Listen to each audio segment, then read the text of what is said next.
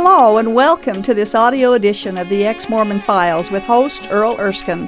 Thank you for joining us. On each episode of this program, Earl, a former LDS bishop, interviews a former Mormon guest about their journey out of Mormonism and into an authentic relationship with Jesus Christ. These stories are encouraging, fascinating, and often moving.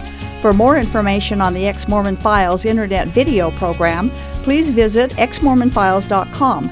That's exmormonfiles.com. And now, here's Earl. I'm your host, Bishop Earl, and I thank God for this opportunity and thank the many volunteers who make this possible. I was a Latter-day Saint for over 60 years, but I came to realize that there were doctrinal problems and other situations in the church that led me out of the church, and I know that there are many others that are questioning. And it's our opportunity to share those that have struggled with the same things and have found a relationship with Jesus Christ. I'd like to offer a word of prayer before we introduce our guest tonight. Father in heaven, we ask for your Spirit to be with us, that we'll say the things that will touch hearts, that your Spirit will be with us and with our audience, those that are listening, that they might learn. And we pray for these things in Jesus' name, amen. I'm happy tonight to introduce Mary McCraney. Nice to have you with us tonight. Great to be here. Thanks for having me. Yeah, we're excited to interview you and hear your story. You certainly have a lot to share, I'm sure, and we'll get right to it. You were born into the church, is that right? Yeah, long story short, my mom was not a member. My dad was inactive. He grew up in a part-member family. My dad was in the Army, went away to Vietnam. I was 5, and the missionaries knocked on my mom's door and said, "Hey, I think my husband's one of you guys." She liked what it did for family, and so she converted to the church. Converted. And then my dad got back and became active, and it went from there. And you were baptized at 8? Yes. I assume. And then were you active went to primary and Sunday school and all the meetings during your youth and so on? Yes, all the good stuff. Yeah. Seminary? Did you attend seminary? Yes, I did attend seminary. I graduated from high school in Europe. My dad from the Army. From the Army. So it was limited seminary there because the church was far away. So you kind of did seminary on Sundays when you went in. But you'd consider yourself an active Latter-day Saint, I guess, throughout your youth, and then into high school you were still active, and so did you ever have any thoughts of that the church was not true? I guess is a question. I knew I didn't know that the church was true. I could give all the talks in the world that they asked me to, but I could never stand up there and say, I know this church is true, like is rehearsed by so many, because I knew I didn't know. But I also knew I wasn't taking the time to know, and I was too busy with life, and I would figure that out later. Oh, okay. So I was just, never, tried reading the Book of Mormon, but never got past, the very beginning. Yeah. So did you think you had a testimony of Joseph Smith or the church? I knew, and luckily my parents were never Joseph Smith. It was God, God, God. So really? I was pretty founded in God. Yeah. But I'm not sure any of us knew Joseph Smith, and I praise God for that now. But it's it just helped in my transition out, not having that those roots in him. So. But they emphasized to you the importance of God and Jesus. Yes. But as a Latter-day Saint, as a Mormon, did you feel that same way about Jesus? No. He's our elder brother, and I was a legalist at heart. Still, ashamedly, somewhat am. Really trying to shake that. But I absolutely resented him. I resented that it wasn't me in this, whatever it was, the meeting up in heaven where God presented this great plan, Our elder brother raised his hand and said, I'll go down and do this. And I didn't understand why it wasn't me who didn't say, I'll go down and do it. Really? I had that much pride and that much ego and that much, it's embarrassing now, I'm really sorry, but I didn't know him, and I almost didn't want to know him because I just resented him. I was just jealous. Because he put his hand up and chose to come He was down. the favored child. The favored child. And I was the first child of my parents. I always wanted to be the favored child. It was just was just the ugly side of me. When you say legalism, you're talking about just all the rules and the regulations. You felt comfortable in that, or? Yeah, my dad was military. I was raised in lots of rules. And for the most part, I could obey them. I mean, I didn't give my parents any trouble. I didn't, but with that comes pride.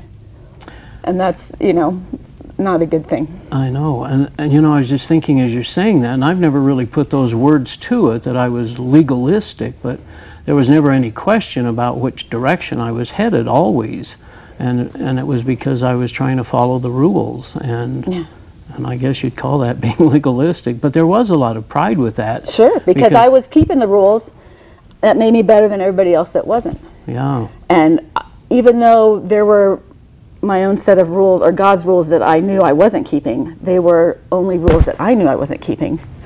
And it was like my secret. And I was really, to look back, I've never been any better than anybody else, so it makes me sick to think I ever thought I was. I think pride's a big issue with a lot of people, and it manifests itself in different ways. Do you see that too? In just Absolutely. Kind of different little things that are said, or looks, or the way people are treated Absolutely. sometimes. Yeah. Now, you've had quite a journey since high school, I guess. Since high school. Tell us a little bit about your time after high school. Well, let me go back. In high school, this is something that kind of stands out. I was in a Miami class, so we're all about 15. There's maybe 6 of us in the class, and I was the only girl in that year that didn't end up pregnant at that age. Oh my goodness. And they wanted to have a baby shower for one of the girls to help her with, and I refused. I was just like, you don't reward somebody for disobeying the rules. And that, I felt entitled to that. I felt justified in my thinking. I felt... Again, pride. Yeah, total. Yeah. And over the years, that is one thing that comes back to haunt me, is just what I felt. And I go back to that experience every time I think of getting caught up in something again. I go back, is that you? Is that, because I don't want to be that person anymore, Did that ostracize you from the other girls, or? No, my dad, we moved so much that that was just a matter of time, and you were gone I was gone again. from them, and graduated high school, did the BYU thing. Really? You went to BYU? Yeah, I went to BYU. Now, you went to classes, or you had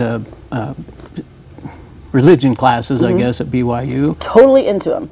Were you really? I took a church history class, and I could even justify the Mountain Meadows massacre. I mean, it had me convinced that, we had to have been right in that. And I was into that. It was the first time I had really gotten into church history. And you felt somewhat of a testimony at that point, I guess, of the church, would you say? I guess. I don't know what it was. I felt like I was part of the truth, and I took pride in that. Very special. Yes, made me special, made me elite.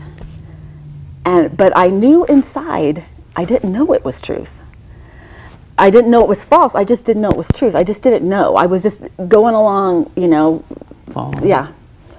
Trying to be the good kid for my parents, trying not to rock the boat for anybody. But I knew inside, but it was like my secret with God.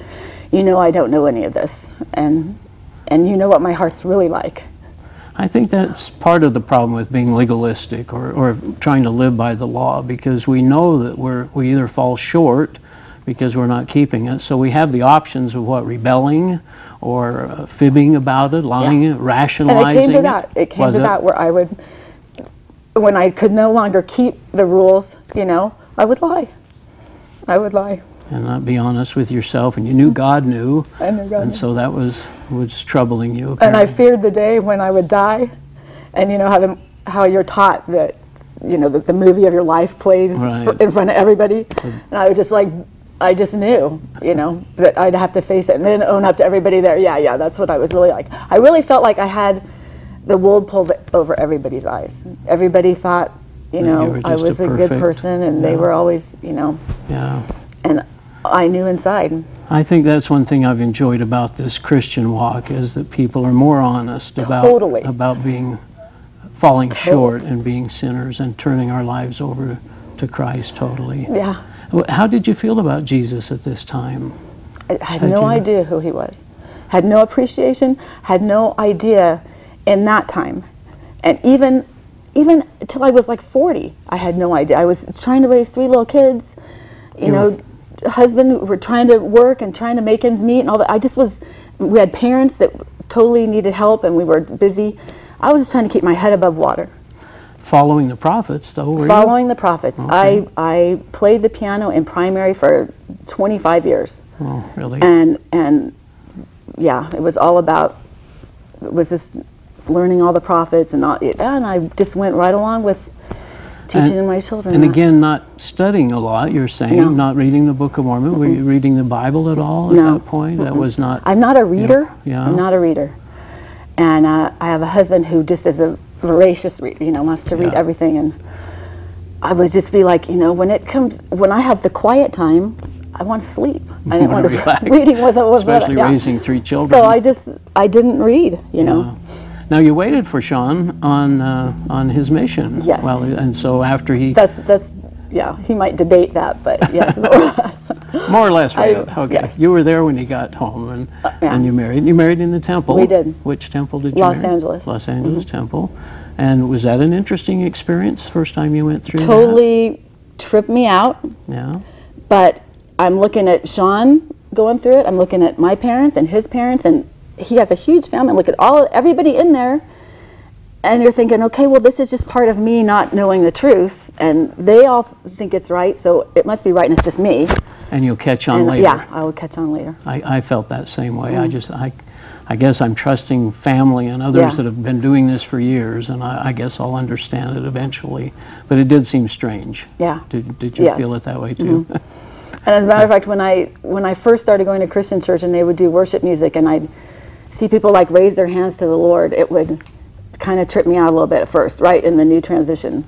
And then I was like, listen, nothing is I thought of things that go on in the temple, and I just thought raising your hands to the Lord it's a good thing. That's a good So thing. it's a good thing.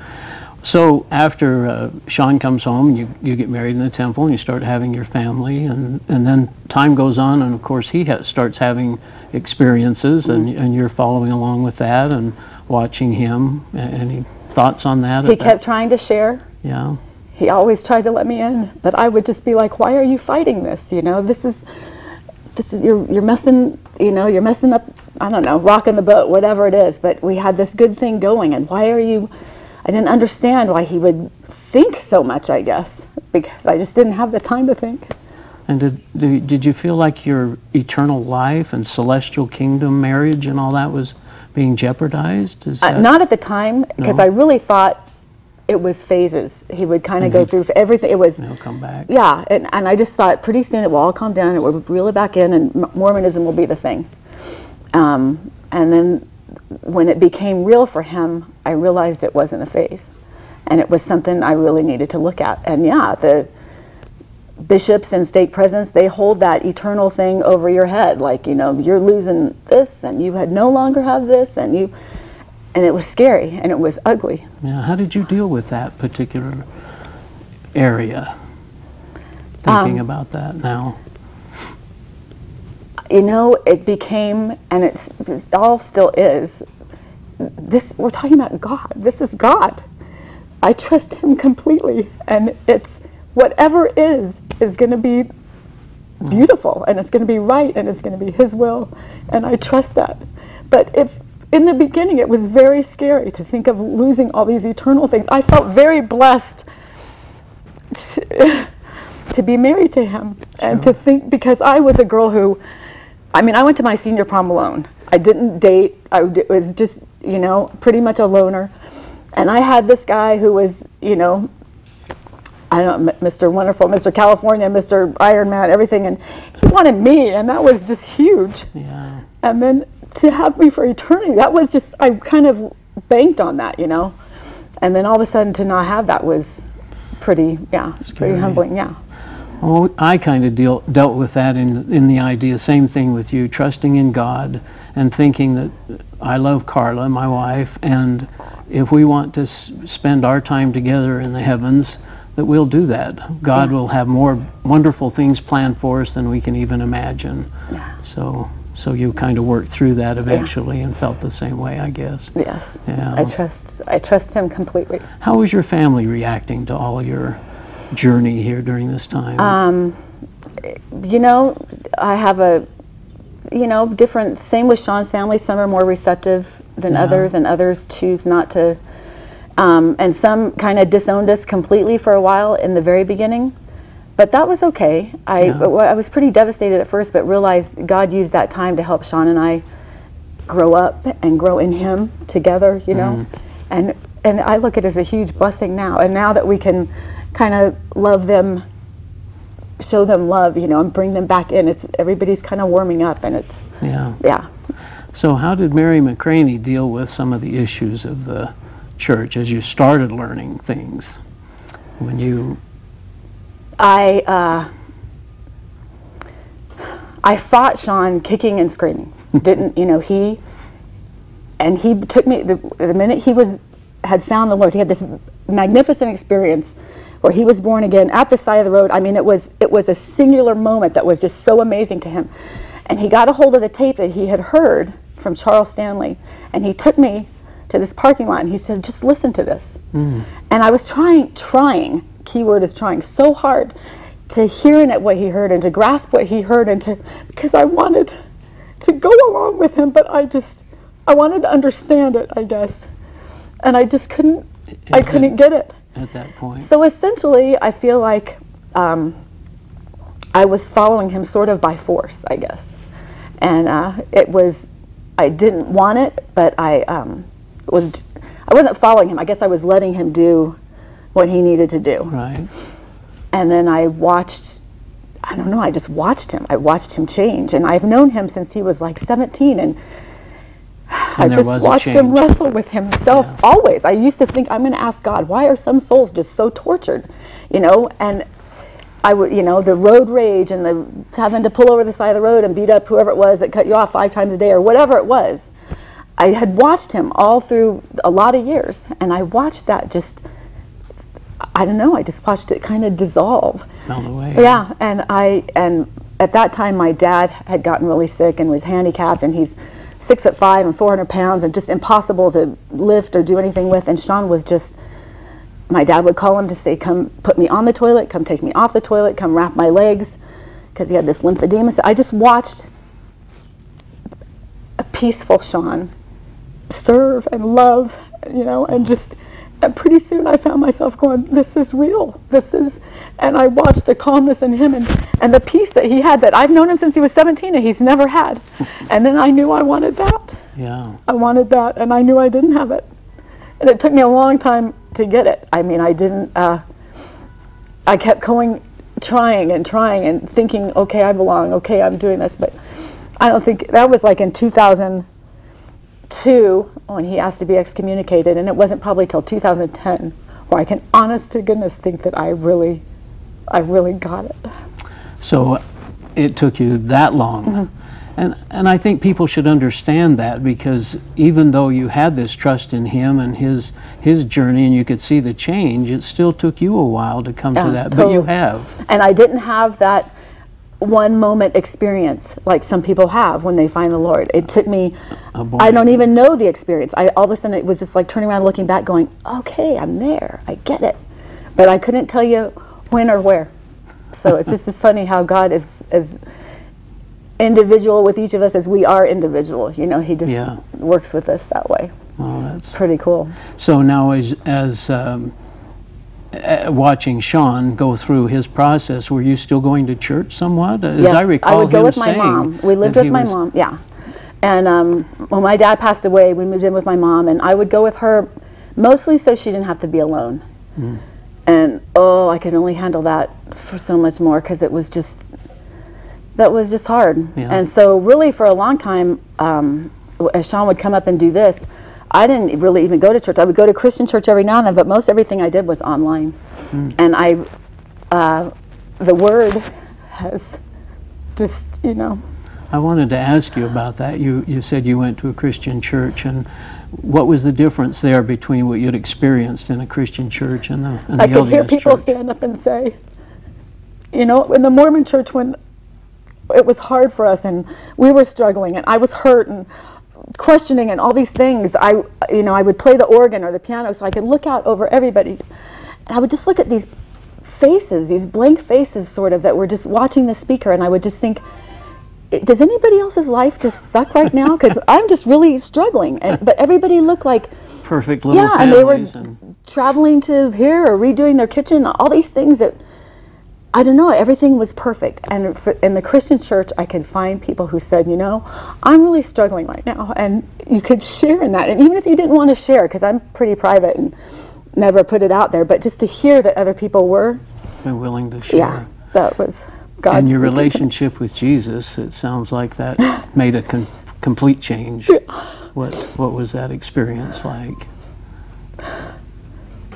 I just know him now, and I love him, and I'm trying to grasp the holiness. I still don't think I know him like I know him, and I still don't think I understand who I really am as a sinner.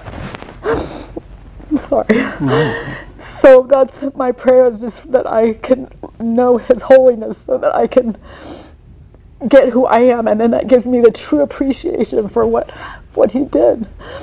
Because somehow I still always have felt worthy, and even now I still don't think I get it completely, because I still think I'm entitled to something somewhere.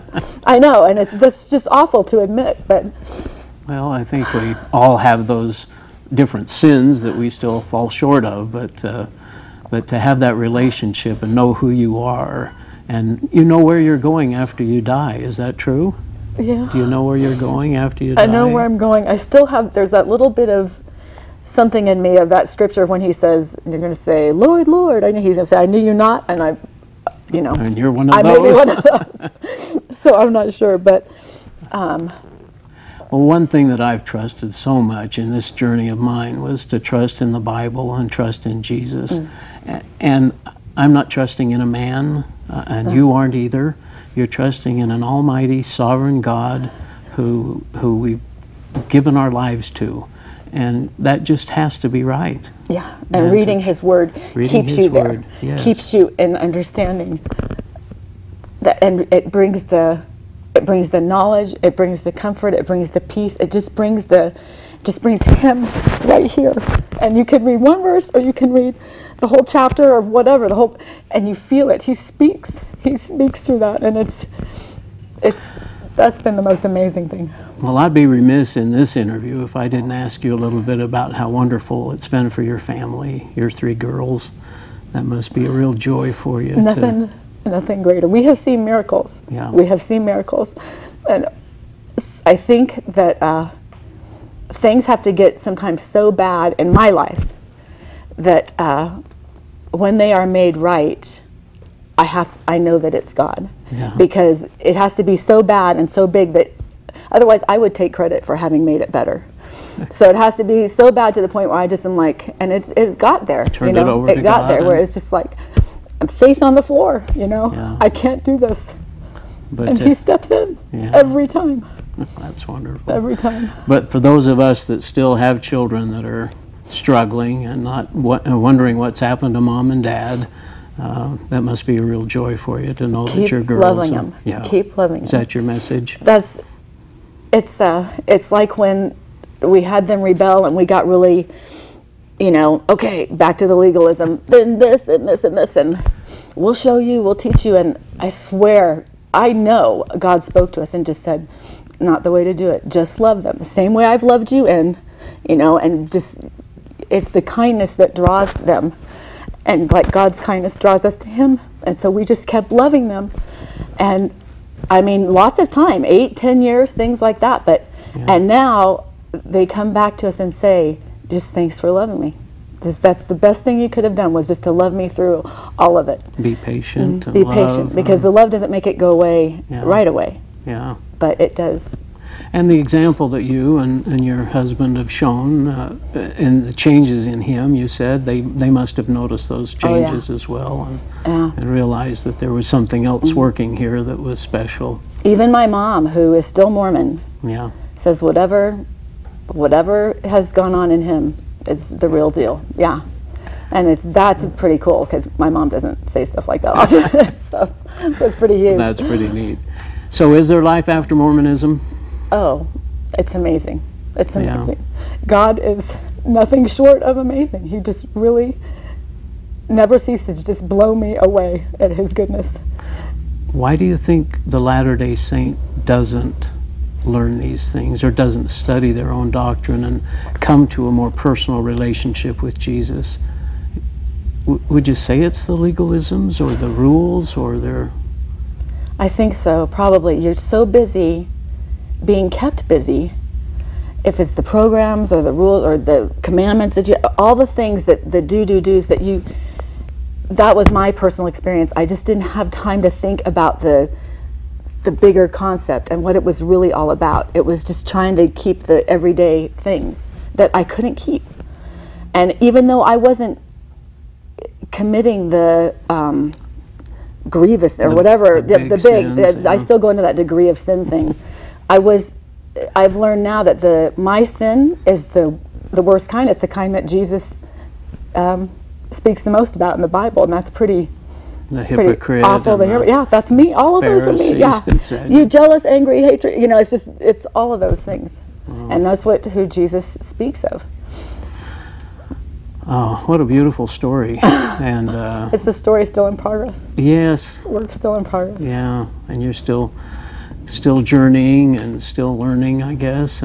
But your testimony, your feelings about Jesus have changed and are so much richer now, and the Bible's opened up. And I just think the LDS are blind. There's a spiritual blindness that's talked about in the Bible, and the gospel being hid from those where their eyes are blind. And I just have to believe, I know in my own experience the same thing has happened, that I see things more clearly now. I trust in a God that I never understood before, and a gospel that's full of grace and forgiveness and things that we just don't understand. Pretty mind-blowing, isn't it? Yeah, it is. Absolutely. Well, I'm sorry, go ahead. No, go ahead. Well, you've got a minute left. What do you say to the LDS people? What would you say? Go to God. Go to God and surrender it all to Him and just say, here's what I've been taught, here's what I'm in the middle of. Say, up to now it's working, but say, like this crazy lady here is telling me something different. Give it to Him and ask Him to open your eyes. Ask Him to show you. I promise He will show you. He will show you. And then once you give it to Him, but you have to wait. I had to wait a long time. And you keep trying. And I said the sinner's prayer 200 times. You keep wondering if it took and all these kinds of things. But it only takes once. And you're His. Oh, you're so sweet. Thanks, Mary, for sharing. We appreciate your watching tonight and look forward to seeing you next week. Thank you. This has been the audio edition of the Ex-Mormon Files. The Ex-Mormon Files is a production of Main Street Church of Brigham City. For information about this program, including past and current video episodes, please visit exmormonfiles.com. From there, you can also download audio episodes of this program. If you have an Ex-Mormon story you would like to share, we'd love to hear from you. Please write us at contact@exmormonfiles.com. Thank you for listening, and we hope you'll tune in again soon.